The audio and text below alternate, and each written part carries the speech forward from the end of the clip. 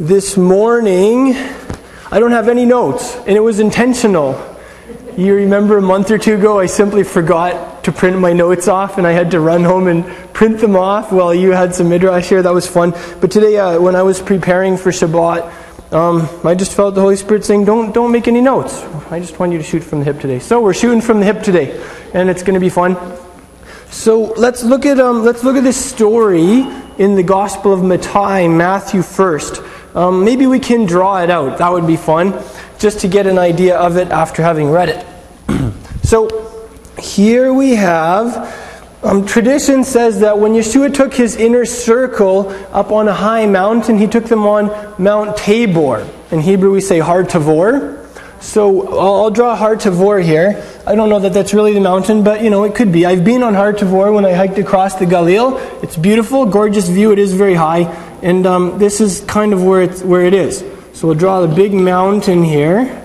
Hi, Teres. I thought you'd like this part. So there's Har Tavor, and then like there's kind of this range of hills over here, kind of like this in the background, and Natseret is in one of those. So we'll draw some little, let's say that this is Natseret over here. There's some little buildings up here. It's actually pretty high up, and it's not surprising that they thought they could throw Yeshua over the cliff to kill him in Natseret. And then over here you have like Mount Hermon way in the background, let's say.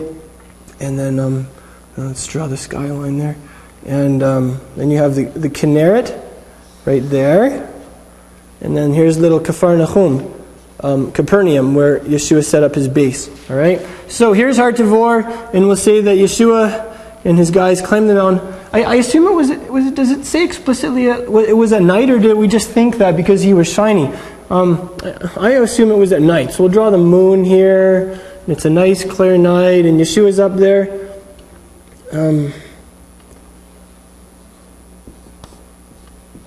Here we'll draw. When Teres and I like to draw from the Gospels, we like to draw Yeshua with the crown. That's how we can tell it's him.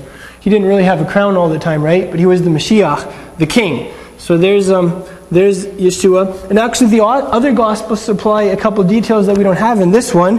We learn from the other Gospels, number one, that Yeshua was praying. He climbed the mountain to pray. And number two, that his inner circle fell asleep. So actually they woke up and there was the Master, and he was shining and conversing with some guys that hadn't accompanied them up the mountain. So anyway, here's Yeshua. It says that Moshe and Eliyahu appeared, and they were talking with him. So here's Moshe. We'll give him a really nice big beard. And here we'll draw him holding a Sefer Torah, a Torah scroll, just so we know who Moshe is. And then and then he was also talking with Eliyahu, it says. And Eliyahu was a bit of a wild man here. We'll draw him with his camel skin garment, and we'll make his hair kind of radical. And he called people to repentance, so we'll give him a serious face. All right. So there's Moshe and Eliyahu, and then here's Yeshua's three guys. One of them is still just waking up, so he's lying down. He's going, "Oh my, what is that?" And here's another one of them. So that was Yaakov, Yochanan, and Shimon Kepha. Let's see, Yaakov and Yochanan were brothers, so we'll give them the same hair. How's this? Yeah, they both have curly hair. And then Shimon Kepha we'll draw over here.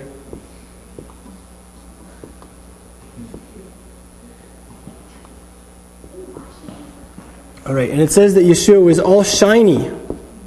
He was all shiny. And actually, the Gospel of Luke also says that when this happened, Moshe and Eliyahu were specifically conversing with the Master about his soon coming departure, i.e., when he would accomplish his passion in Jerusalem. So there's the story. I guess Shimon Kepha, for whatever reason, he suggested that he build 3 sukkahs for these guys. Maybe he didn't want the moment to pass. Maybe he was like, "This is incredible. I don't want this to end. Maybe if we build some sukkahs, we can I don't know, we can live up here together with these guys or something." Yeah. Incidentally, there is a humongous ancient and very architecturally gorgeous church built up on top of Mount Tabor. So whereas Simon Peter failed in his attempt to build something there, later generations did indeed build a massive edifice. And I visited there. It's really beautiful, but I couldn't find Moshe or Eliyahu or anybody from the Bible there, so it didn't work. But so anyway, so he suggests this, and it says that a cloud covered them. So let's draw a cloud beginning to come in here. Cloud is rolling in over them all. And they heard a voice out of the cloud. And it was Abba, it was the Father. And he said, "This is my dear Son, Shema B'Kolo." And he said, "Shema B'Kolo, listen to his voice." And they looked, and suddenly, all they could see is Yeshua. We'll just let the cloud envelop Moshe and Eliyahu. So that's the story from the Gospels. And I'll give you some comments about that along the lines of the centrality of Yeshua and what it actually means to listen to his voice, and some different ways that maybe... Oh, she can stay here. I'm fine. Hi, baby. Do you want me to hold you? Okay, and maybe some different ways that we can shema to Yeshua's voice, and maybe some ways that we're like Shimon Kepha, that we're like Simon Peter sometimes. I was reading a paper this last week by one of the main proponents of the Torah movement, really. The movement of people, of God's people returning to a Torah lifestyle as Yeshua modeled it. And specifically, he's one of the main teachers in what you'd call the One Law movement. So the concept that all of the Torah is for all of God's people. Essentially, and he was. It was an interesting paper, but I noticed that his primary frame of reference was the Torah. So he would see our movement as the Torah movement, right? He would see communities like our community as being Torah communities. Those were the terms, and I've encountered that pretty consistently or regularly in the Messianic community. You'll find different people call congregations like ours by different names. It's kind of a big question. What do we call ourselves? There are some people in the Messianic Jewish community who would say, actually, communities like ours might best be called Judeo-Christian communities. You know, we could call ourselves Messianic Jewish, but most of us aren't ethnically Jewish. You know, we do have that element, but so Judeo-Christian would maybe communicate that. Or people would say maybe we should call ourselves Nazarenes, because the early Yeshua movement was called the sect of the Nazarenes. It was a sect of Judaism. There are lots of names like that. That whole question, I guess you could call it nomenclatural. You know, your nomenclature is what you call stuff, right? But let me ask you, not so much on that level, but on a personal level, who are you? If someone were to just, let's say you were just going to meet somebody, and it's like... Here, I'll just be like, let's say I was just going to meet you, Val. Be like, let's say we just met at, I don't know, let's say at a party or something. And I'm like, hey, I'm Izzy. Who are you? And what's your name? I'm Val. Okay, hey, Val, good to meet you. So, who are you? You know, if you could imagine someone just being like, who are you? What would you say? What are the first things you would say to identify yourself? What are the things that come to mind? Really? You'd say that first thing at let's say at a party? I'm a believer in Yeshua. Well, that could very well be. Like, I mean, if that's at the core of identity, that's something that will come to mind. Every one of us in this room are a lot of things. If we were to identify ourselves, who am I? Or maybe you'd say, this is where I live, or this is what I do for a job, or this is what I'm passionate about, or this is my cause, or you name it. Or maybe this is something that happened to me when I was younger that's defined me for better or worse. There are lots of things that make us who we are, that we identify ourselves as, And that's a question that Yeshua was asking too. Like, I think it was last Shabbat. Remember, he was just traveling with his Talmidim. They were having some heart-to-hearts. And he said, so who do people say that I am? And then he said, who do you say that I am? So this whole question of who are you or who is Yeshua, it's a big question, And frankly, I hesitate. I hesitate with the suggestion that we are primarily a Torah community or a Torah movement.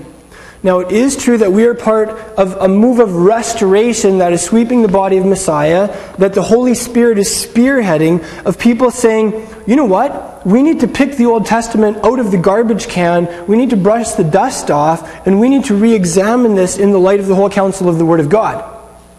All of the commandments in the Old Testament that applied to Yeshua, he practiced. Paul said things like, God's commandments are holy, they're righteous, they're good. Yeshua, actually, I had a dream last night that I was talking with a friend of mine, and I don't know where this person is in terms of observance, but this person said, so why do you wear tzitzit?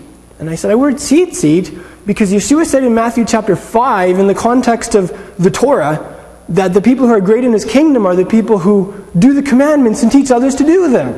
Well, this is something I'm really fired up about. I can't help but talk with people about it in my sleep even, right? And so, that's a big thing that we're waking up to. And so, yes, we are being restored to God's Torah. But is that who we are? Is that our primary frame of reference? Is that the number one thing that we identify ourselves as? We are Torah people. We are a Torah movement. We're a Torah community. I would suggest that on the basis of Paul's writings to the community, Yeshua community in Ephesus, that is like our foundation. He said that we as an ecclesia, community, are founded on the apostles and the prophets. The apostles, I would be like Yeshua's guys, and also the literature that they wrote. Who are the prophets? Moses, Elijah. A lot of those guys are the prophets. So yes, as a community, our foundation is the Torah and the writings of Yeshua's apostles.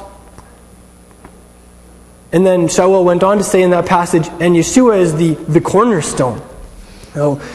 My personal identity is as a disciple of Yeshua. And this is something I've had to be thinking through. For a while, my core identity was as a Messianic Jew.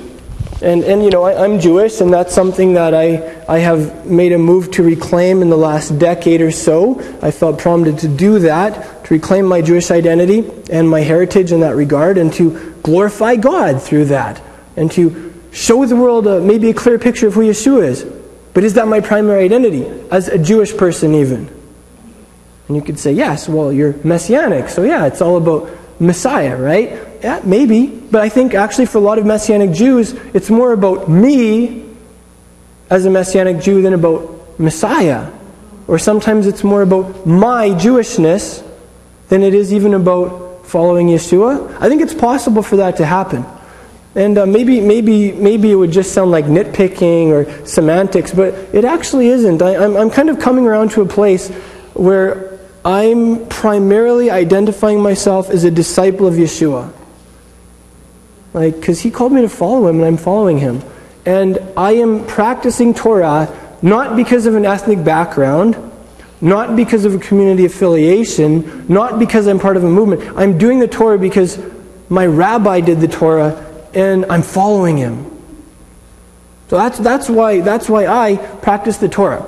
So here's an interesting thing that a lot of scholars are wrestling through right now in the academic community. What do we call the early church?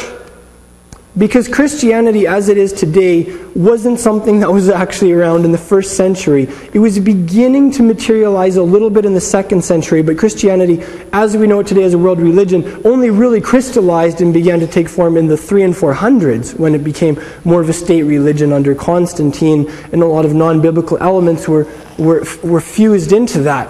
So there's this big question scholars have. We can't really call that, whatever it was that Yeshua started, we can't really call that Christianity because that's anachronistic. That's taking a term that we have today and shoving it into the first century in a way that it just doesn't fit. It's historically inconsistent. So what do we call the thing that Yeshua started? And there's a growing movement in the academic community right now towards calling the thing that Yeshua started the Yeshua movement. And the reason for that is Yeshua didn't start a new religion.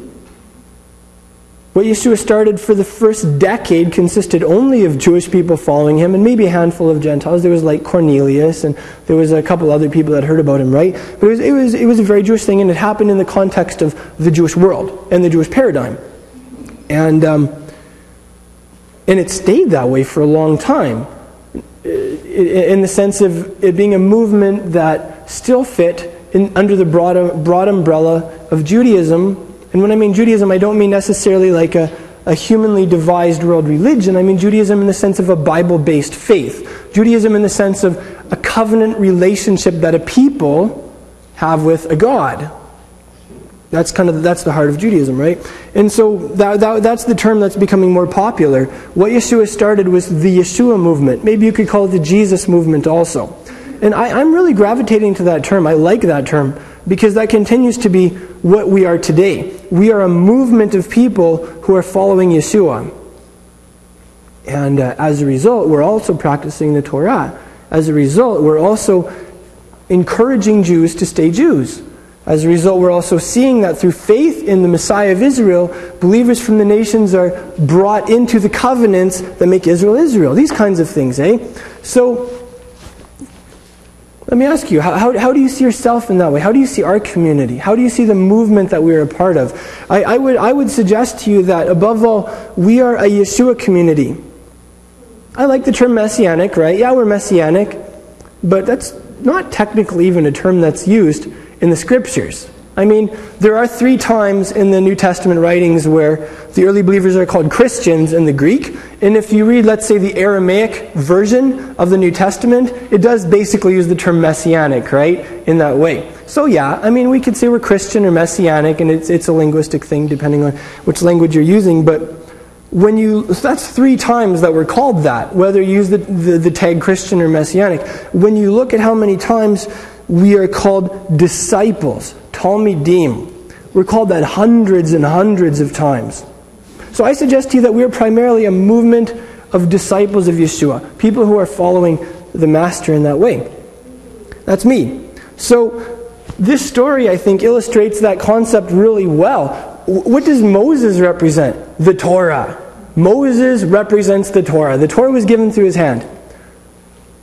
Did you notice that the Father said, "This is my dear Son, listen to him"? And you couldn't even see Moses at that point. All you could see was Yeshua. I think there's a lesson there for us. Yes, the Torah is valid. It's a flag that we've been given to fly. And we're going to fly it high and free. And we're not going to go sit in the back of the bus anymore because we follow Torah. To use the whole story with Rosa Parks and the American Civil Rights movement. We're not going to go sit in the back of the bus anymore. We follow Yeshua. We do the stuff he did. We're not embarrassed of it. At the same time, though, are we primarily Torah people? No. This is my Son. Listen to him. What would be another example? What does Elijah represent? Elijah, you could say he represents the rest of the prophets. He was a very fiery man. He literally called down fire from heaven on several occasions. He was very charismatic. I think sometimes Elijah maybe could represent the Holy Spirit or the movement of the Holy Spirit. Maybe he could represent the charismatic world in general sometimes. I wonder if there isn't something there for us also. I'm a conservative charismatic. I value the moving of the Holy Spirit. It's everything to me. To see Yeshua moving through his gifts in the midst of his body, it's like kisses from our bridegroom. Let's say when he manifests through a healing or through a tongue and then an interpretation or through any of those giftings, it's a wonderful, wonderful thing. But I've observed that sometimes we as human beings have a tendency to get really wowed by the charismata. We have a tendency to get really excited by the, quote, signs and wonders, and before you know it, we're kind of getting more excited about our experience than about Yeshua. And we're getting a little more jazzed by the supernatural stuff than we are about the Son of God. And I think sometimes maybe the Father is saying to us, "This is my Son in your midst. Listen to him." The Holy Spirit is the Spirit of prophecy, and the Word says, the Spirit of prophecy is the testimony of Yeshua. So that's the litmus test for spiritual manifestations. If it points to Yeshua, there's a good chance it's the real thing. If it distracts you from the Yeshua, stop and weigh it. Take a second look. Be careful. Because if it's a spirit that does not point you to Yeshua, the Son of God, of whom the Father said, "This is my Son, listen to him," it may be a counterfeit, or it may be a distraction. And Paul, he wrote to the Yeshua community in Corinth, "I'm jealous for you. with a godlike jealousy, because I saw you betrothed to Yeshua, and I want you to keep that pure devotion. Just keep a simple devotion to Him. I don't want you to be like Eve, who was enticed by the serpent. That's kind of the idea there. I'm paraphrasing, right? But that's a big thing that jumps out at me from this parsha. And I want to grow with you in that too. Like I want to grow in, like I have a relationship with the Master, and you do. And each of us are following Him, and each of us can really only follow Him for ourselves. We can't just go along with the crowd. We can't just do stuff that the people around us are doing, even if it be our, let's say, a friend or a spouse or whoever. It has to be your thing with the Master, you listening to Him. And I want to grow in that with you. I want to grow in just being like, how has your following been this week? How has it been with you and Yeshua this week? What has He taught you? What have you heard from Him? I want to grow together in that. I don't know. What do you guys think? Can we kind of move in that direction? That'd be fun. Yeah, that's something in my heart. So that's something that I get from this parsha. I want to share with you also something from the story that we read in the Torah about Yaakov. And so in this story, he and his clan are facing an existential crisis or threat. They don't know if they're even going to make it another day before they're all like slaughtered on the ground and it's over. And you know the story, right? He's coming back home to the land of Israel, to his father Isaac. He hears Esau's coming with 400 guys, and Yaakov, rightly so, is really alarmed. So you know he's like forming all of these plans, and he has all these strategies, and he's implementing them all. And then the last thing that happens is he's wrestling through the night, right? And I don't know how much I can draw of this, but we'll try draw something just to have a picture of Yaakov wrestling. So here's Yaakov.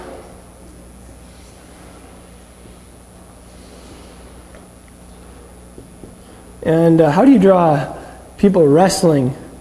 He's got this guy around the neck. How about that? And this guy's... I don't know. What should we draw for a face on this guy? It was nighttime, so you couldn't see, so we'll just draw black, okay? There. And actually, the Hebrew word there for wrestling is the word for dust. They were dusting. So it has the idea of like they were... Well, you've seen people wrestle. You've seen little boys wrestle, right? You don't stay on your feet. You're on the ground, and you're rolling around, up and down, and all over the place. And that's what they were doing. They were wrestling. And let's say here's the Yarden over here. And then here's the, I don't know if they crossed the Jordan, but anyway. And then we'll say here's Esau over here, and he's coming. He's a really hairy guy, so we'll draw some serious hair on this guy. There, all the way down. And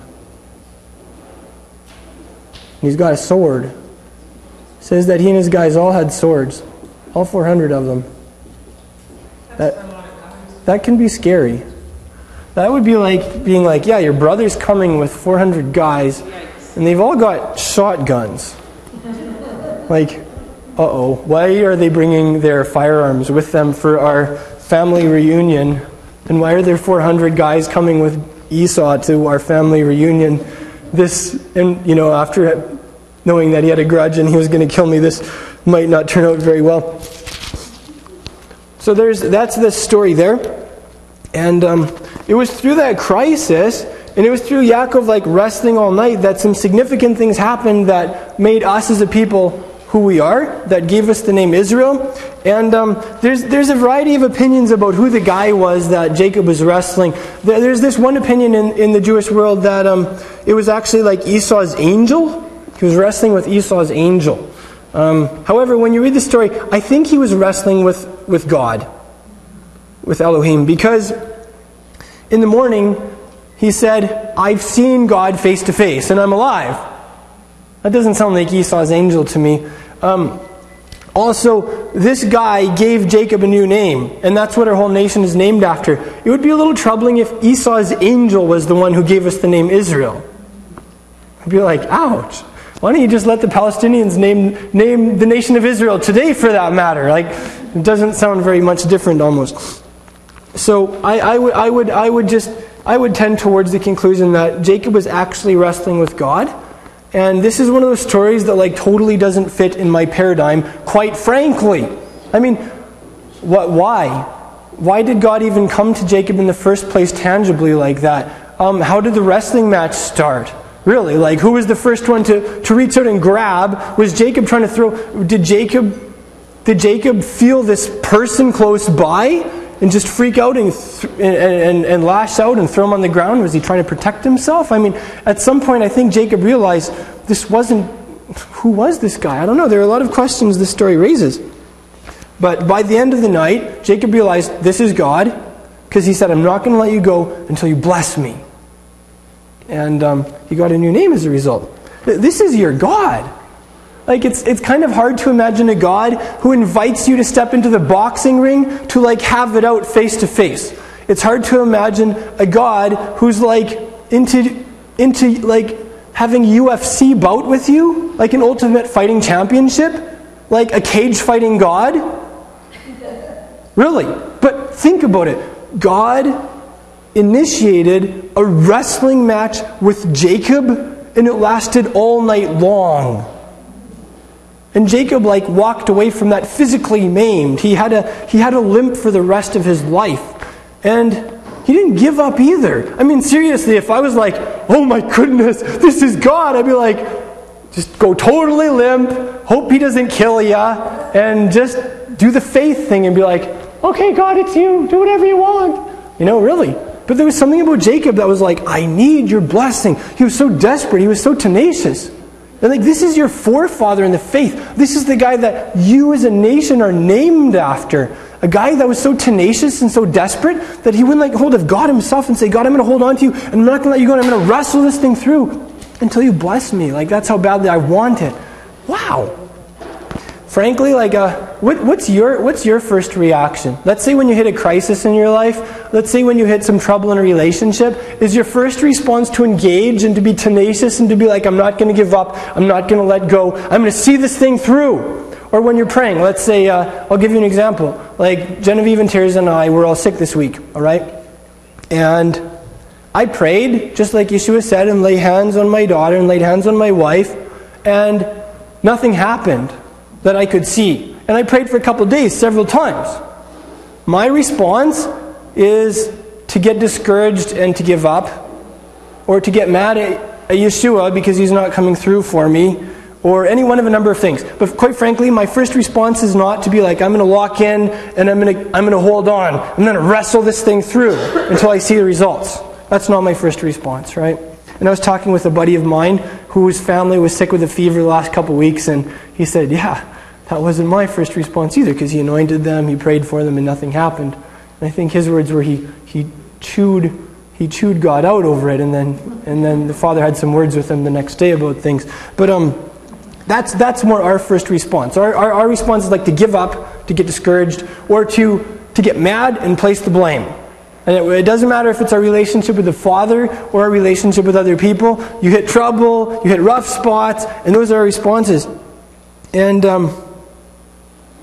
that's a challenge for us. I wonder, like, how many of us have had places in our walk with Yeshua where we hit a rough spot and we just gave up. We just like, you just go belly up. You know, you just, metaphorically speaking, you go to the Belly Up pub and grill here in Prince Albert. You've all seen it, right? You just go belly up. You go and be like, I'm just going to have 5 beers and just forget about everything. For a lot of people, that is their response. I think often alcoholism springs from that approach. It's like, life is too hard, there's a dark night, I'm in a crisis, I'm just going to go belly up and go to the belly up. And so maybe that happens with us in different ways. That happens with me in relationships. Let's say in my marriage, I'm hitting some hard times, there's stuff that we need to work through or persevere through. My first response is, I am such a wimp. I'm seriously such a wimp. I just like automatically I have like the oh woe is me syndrome, right? Just go belly up and feel and wallow in my self-pity and poor me. No, poor me. Or just, you know, instead of wrestling through the thing in a good positive way for the Father's blessing or maybe in prayer, I'll just point fingers and blame, right? And of course I'll never point the finger at myself or blame myself. So I can see how there are lots of ways that I don't know, it's like the opposite of pulling a Jacob. And that's true in any relationship, eh? Like that's true in, let's say, in community relationships. Really, in community, if someone really ticks you off or consistently does something that you don't like or has what to you are glaring character flaws, how many of us pray for that person, engage with that person, do what we can to resolve things and have a better relationship? It's way easier to ignore it. That's usually what we do as good Canadians. We just ignore it, right? Because if you ignore the problem, it always goes away, right? Or we just leave and go to another community where we will eventually encounter more people that push our buttons and bug us and that aren't spiritual enough and that have problems, etc., etc., right? Kind of a vicious cycle. And I mean, that's my tendency. It's totally my tendency. It's like, I think that's something that's rampant in the body of Messiah and in a lot of churches, you know. I'm in a church, and these people are doing stuff that I don't like. So instead of engaging, instead of wrestling through it, instead of seeking the Father's blessing, I'm just going to walk off. You know? It's crazy. Actually, I was going to talk about this a little later, but let's just look at it now. Yeshua actually talked about that. This is awesome. Because we're human beings, and because we're all messed up, and we're all on a journey to healing, and towards becoming more like Yeshua, and growing in shalom in our relationships and things, we all rub on each other, and there is static. And I will sin against you at times, and you will sin against me. And if you are married, your partner will sin against you. I was listening to a pastor a couple weeks ago who said in marriage counseling, you need to tell the people who are getting married, your partner will sin against you. What are you going to do about it? What's your plan? Because most people, when they enter into marriage, have no plan for what to do when they sin against each other.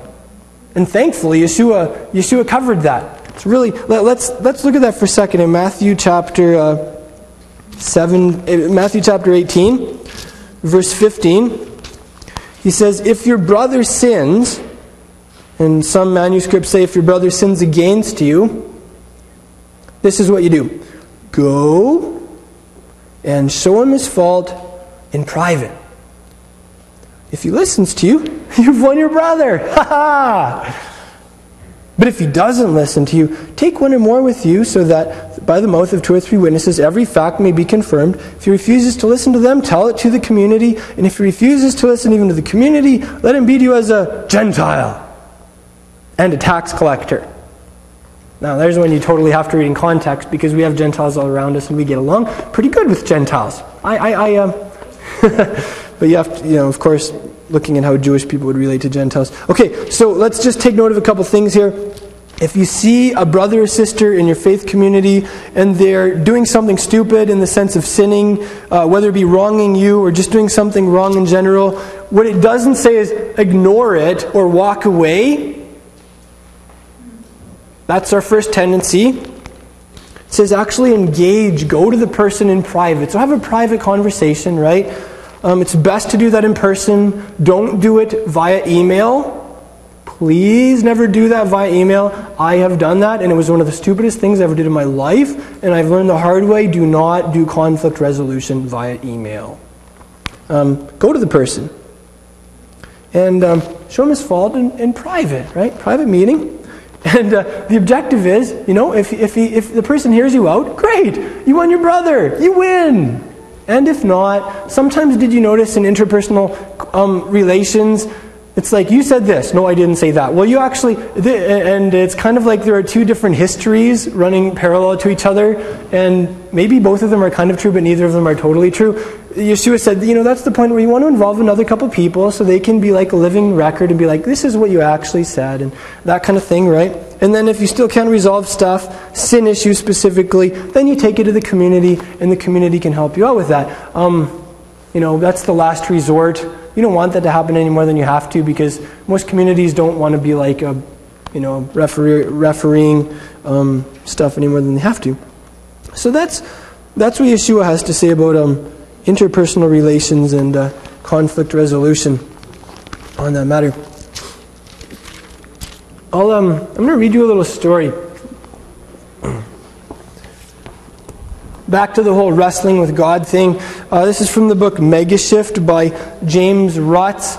He's a well-known house church author. I think I want to do a book study with us as a community through this book because it's very, very powerful. The first couple of chapters, he just gives like story after story after story of what the Father is doing around the world, like supernatural stuff, like multiple documented cases of people being raised from the dead, for instance, some of them after being dead for 4 to 7 days. Here's a story from David Yonggi Cho. How many of you know who David Yonggi Cho is? He leads a huge community of followers of Yeshua in Korea. It's famous for being the biggest church in the world, and they're based on small groups that gather in homes and things. And I'll just read this to you. He's a very well-respected man. He's credible. He's a man of great integrity. So I think you can take this story as being true. In 1974, 30 children died after eating contaminated food from a street vendor in Seoul, Korea. On that day, David Yonggi Cho, famed pastor of the world's largest church there, was in an elders' meeting when he received an urgent call to go home. On arrival, he found Samuel, his 5-year-old son, dying. Cho later declared, "I simply did not want to accept the death of my son. But after hours of intense praying and crying, he died anyway. I was beside myself. I had to watch him grow cold and stiff, yet I couldn't give up. I told God, I will not leave this room until you give me my son back." Cho prayed and praised God till after midnight. Finally, he stood and thundered, "Samuel!" He clapped his hands loudly. "Samuel, in the name of Jesus Christ of Nazareth, stand up and walk." And the boy sprang to his feet. There's more. Samuel told his father that he had met Jesus in heaven and that he had seen many deceased Christians from Cho's church there who shouted, "Look, here comes the pastor's son." Then Jesus told the boy, "I cannot keep you here because your father will not let you go. So I'm taking you back to him." Samuel is now president of a computer company. That's a true story. David Yonggi Cho's son died, and he prayed for hours before his son died and after his son died. And he didn't give up. He said to God, "I won't leave this room until you give me my son back." He wrestled literally through the night. And he said, "I'm not going to let you go." And his son was already in, I don't understand spiritual stuff, okay? But his son says he was already in heaven with Jesus. He saw people who had died from their church there. They recognized him. "Oh, it's the pastor's son." And they reached a point where Yeshua told his son, "I can't keep you here because your father won't let you go. I'm taking you back to him." You know what? That story squares with this account. Yeshua is the God who wrestled with Jacob all night long. Yeshua is the God who let Jacob wrestle all night long. He could have just blessed him at the very beginning. He could have just given him a new name. He could have been like, "Jacob, it's going to be okay. Go to bed, get a good sleep, and in the morning you'll see Esau and he'll kiss you." No, he let him wrestle with him all night long. Sometimes I wonder if Yeshua isn't just like, "Come on, show me what you've got. I want you to come in and engage with me. I want you to tell me what you want me to do for you. Do you really want that? Or are you just going to give up? Are you just going to go belly up? Are you just going to get mad and start pointing fingers at me?" That's a story that really hits me hard. Just on a personal level, I shared with you, even getting sick, my theology doesn't actually, I don't have room in my theology to be sick, quite frankly. Because of who my God is. My God is a healer. And when Yeshua came and people would come to him in faith, it doesn't say that Yeshua turned some of them away saying, "It isn't God's will to heal you, sorry. You over here, sorry, it just isn't God's will." He never said that. Everyone who came to Yeshua in faith, it says he healed them. Everybody. And it says that about the apostles in Acts too. It doesn't say selectively, eh? And you look at the covenant provision. Yahweh said, "If you walk with me, if you keep my laws, if you listen to my voice, I will remove all of the diseases of Egypt from you because I'm your healer." And that's my God. And I believe that about him. And I believe that regardless of my performance in every area of my life, the righteousness of Mashiach has been merited to me. And so all of the promises of God are yes and amen to me through Yeshua. and my faith in Him, not always based necessarily on my perfect observance or my performance or whatever, although, I'm doing my best to wholeheartedly follow the Father. So, that's my paradigm. And so, quite frankly, my whole family getting sick, it doesn't fit my paradigm. And so I've really been wrestling with this, Is the breakdown on my side or on His side? It would be easier to just be like, He's just not coming through for me. My God's a failure, He doesn't love me. Maybe He's not good enough. Maybe He's not very powerful. I don't know. No, I have to, for me personally, this is what I'm thinking through. The breakdown is on my side. There's more to Him than what I have known. There's more to the power of His Spirit than what I am living in. And so part of my journey right now is really pursuing Yeshua to be like Stephen. It says he was full of God's power. What does it look like for me to be full of God's power? To be full of grace, to be full of faith. I'm not full of His power, that's for sure. Lay hands on my daughter, prayed for her a couple times and nothing happened. She still has a fever and she's still miserable. That breaks my heart. But in a good way. It makes me be for me right now in my personal prayer times, I'm really laying hold of the Father and I'm saying, I know there's more to your Ruach HaKodesh, your Holy Spirit, and I'm not going to let go of this until you take me there. And if you have to change me, and if you have to break me, whatever you have to do, do it. But I'm not going to let go on this one. I want the blessing of the fullness of your Spirit and the power to live on the level that Yeshua lived on. He said, the works that I've done, those who believe in me are going to do those things and greater things. I'm not even doing most of the stuff Yeshua did. Never mind greater things, It tells me there's so much more. So that's a little area in my life where I'm wrestling, where I'm not letting go. And I ask you, what are the areas where you are wrestling, where you are not letting go? Whether it be for yourself or for your family or for a relationship or for your city or your country. You can wrestle for your country. You can wrestle for your city. You don't have to let go. Hold on to Him. Yeshua likes that. He wants you to do that. Maybe He's almost picking a fight with you today. You know what I mean? In a good way. Maybe He wants you to step into the ring with Him and put on your gloves and have at it in a loving and faithful way. Maybe there's a place for that. Thank you for joining us in this message. I pray that it's been an inspiration to you in your discipleship to Yeshua the Messiah. Crown of Messiah is a relatively small congregation with a massive mission. We're not just making disciples and teaching the Word of God here in our city. We're also doing that internationally through vehicles such as the internet. It is our joy to offer you these messages for free at absolutely no charge. At the same time, we do have ongoing overhead expenses. It costs us something to produce these teachings and get them out to you. And we would appreciate it if you would, in turn, support our work in a practical way. Help us cover some of our basic expenses. You can do that by going to our website, crownofmessiah.com, and going to the donate page, where you can make a one-time donation or you can set up a monthly automated donation. I'm reminded of the words of Yeshua's apostle Paul in Galatians chapter 6. He said, "Let the one who is taught the word share everything good with his teacher." So if you're being taught the word by us, we would appreciate it if you would take the words of Yeshua's apostle seriously and make some type of return for the blessing that we are giving you for free. That way, we'll all be in it together, and we will be a team accomplishing the mission that Yeshua has given us. And you will go from only being a receiver to also being a giver. If you're like most people, finances are tight. We understand that. Finances are tight for us too.